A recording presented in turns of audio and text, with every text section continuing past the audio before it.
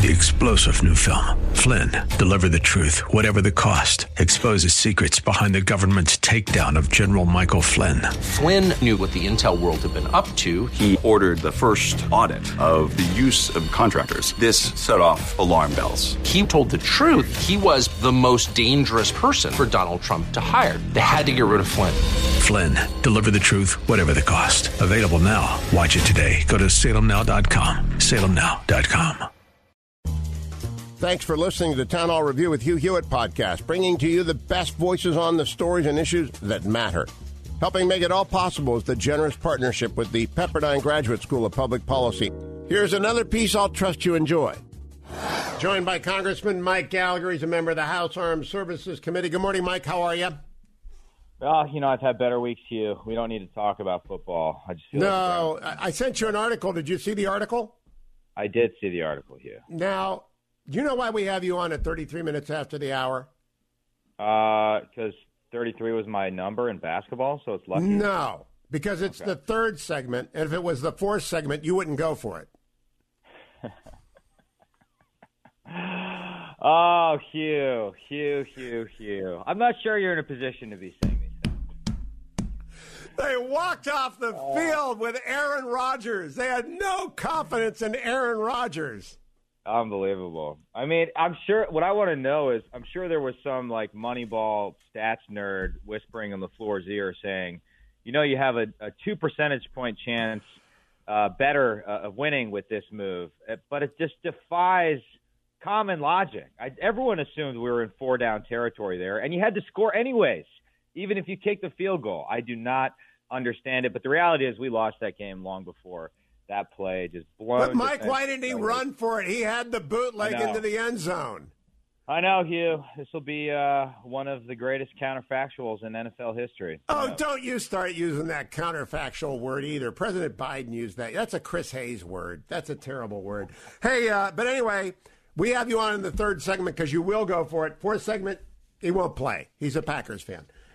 So let's talk about this article I sent you from the South Asia Post. Now, I read the South China Morning Post every day because it's sort of Chi-Com light, right? It's not hardcore Chi-Com.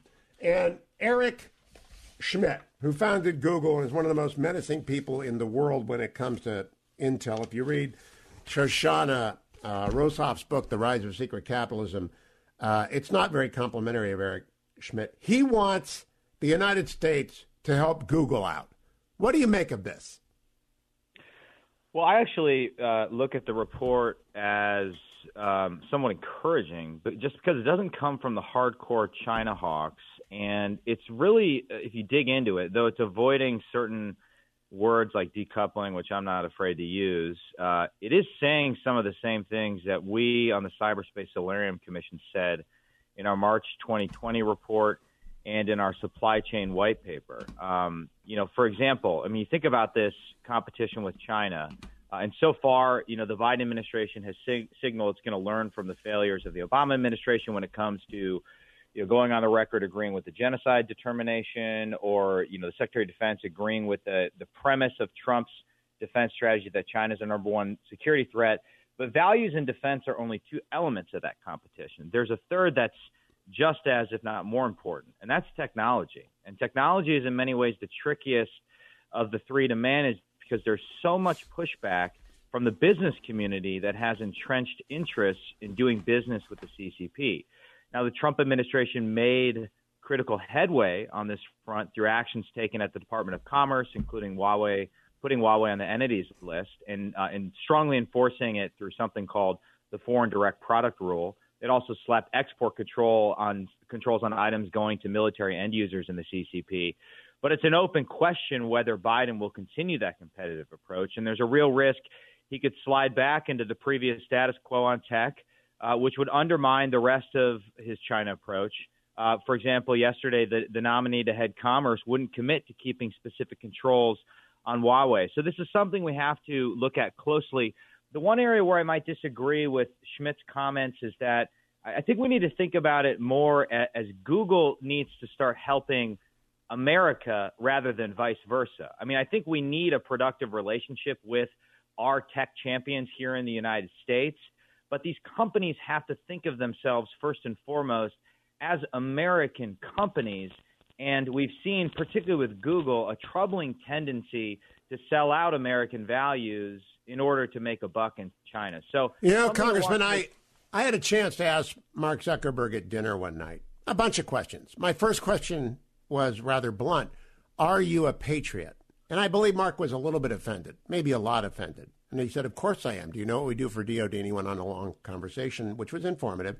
But that is my question about big tech. And when Eric Schmidt produces a report, or a group led by him produces a report that says Washington needs to help big tech, I begin by thinking, wait a minute, big tech is out of control in the United States. And I have been reading a book by a Harvard Business School professor emeritus, Shoshana Zuboff, called The Age of Surveillance Capitalism, that's just absolutely chilling, Congressman. And I don't know that anybody quite understands the breadth and depth of the power residing in Silicon Valley. And I'm not sure we want to help them do anything except maybe expropriate them. And that I'm a hardcore free market guy, but they now have too much information about us. Yeah, it's a very difficult dilemma because we're going to need our best and brightest in the tech sector to win the competition against China. But, we can't win the competition against China by out-China-ing China. If we go further down this road of trying to control our own citizenry, trying to surveil our own citizenry, we're going to wake up one day with a social credit score system that's similar, if not identical, to what the CCP is trying to implement in their country. So, I totally Would you explain what that is, a social credit score, because we got Steelers fans listening? Yeah, well, basically, if you're a Chinese citizen, everything you do online or otherwise is monitored with incredibly intrusive surveillance tools, and that is factored into a social credit score system. Think, just like your credit score in the United States, except it governs everything you do as a human being. And that determines your standing with the party and determines, whether you get access to, a variety of things in your daily life. And it's very Orwell. It's part of this increasing trend of techno-totalitarianism that we're seeing the CCP implement.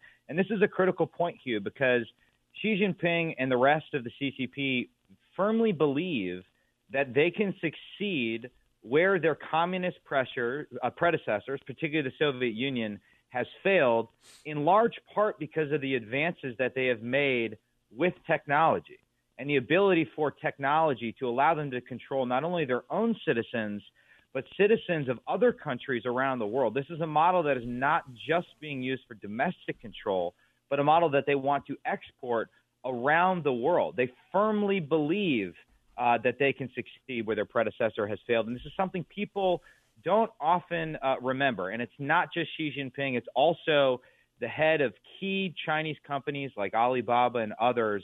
This is sort of their secret sauce, and it's very dangerous. It's un-American. It's antithetical to the values that the free world has long held dear, and it's something we need to be on guard against. And it's something we need our tech companies to understand.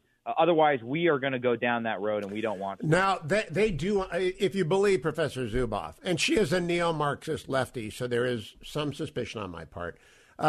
Big tech mines our behavioral surplus. That is all the data that is generated in the process of our using the web. Every search, every product purchase, everything that you watch, everything that you listen to. And indeed, this is a stunner, Congressman. 5% of the apps that we download and the terms of agreement that we sign, 5% of them include consent for them to automatically turn on your recording on your cell phone, record and use your voice.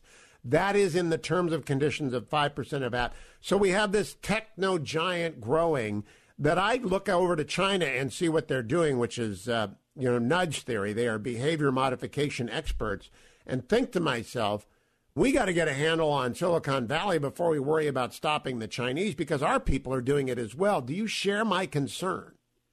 I do share your concern, and I would add another to it. Even where the United States produces software domestically that we feel like we can trust, where there are clear terms of use, where you can opt out of things like that quite easily.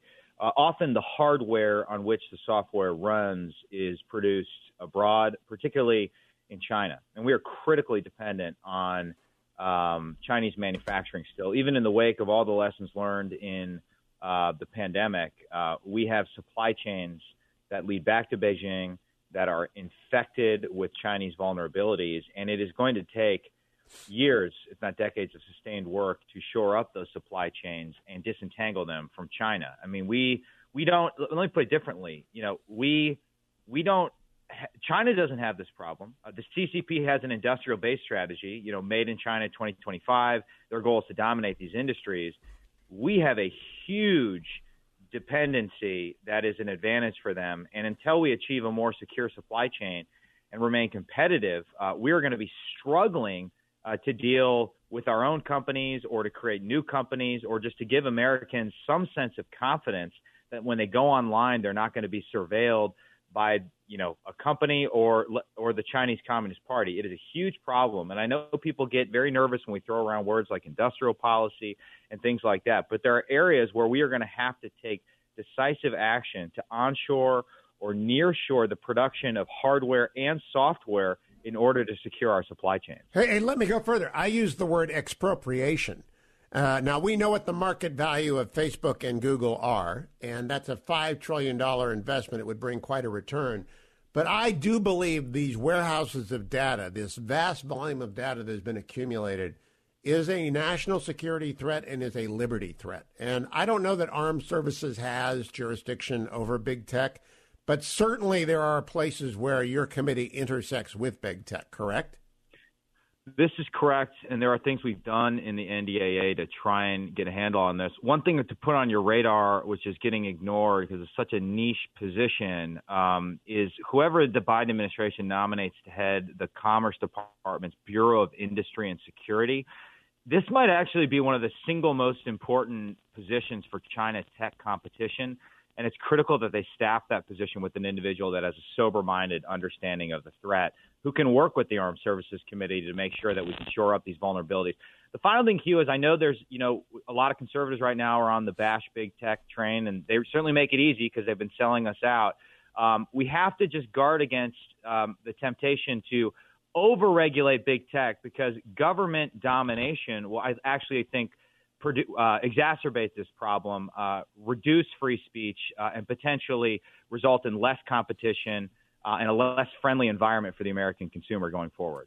You and I need to have a longer conversation about that because I'm kind of on the opposite of that. However, the fourth segment's coming up, and I know you got to run to the sidelines. Wow.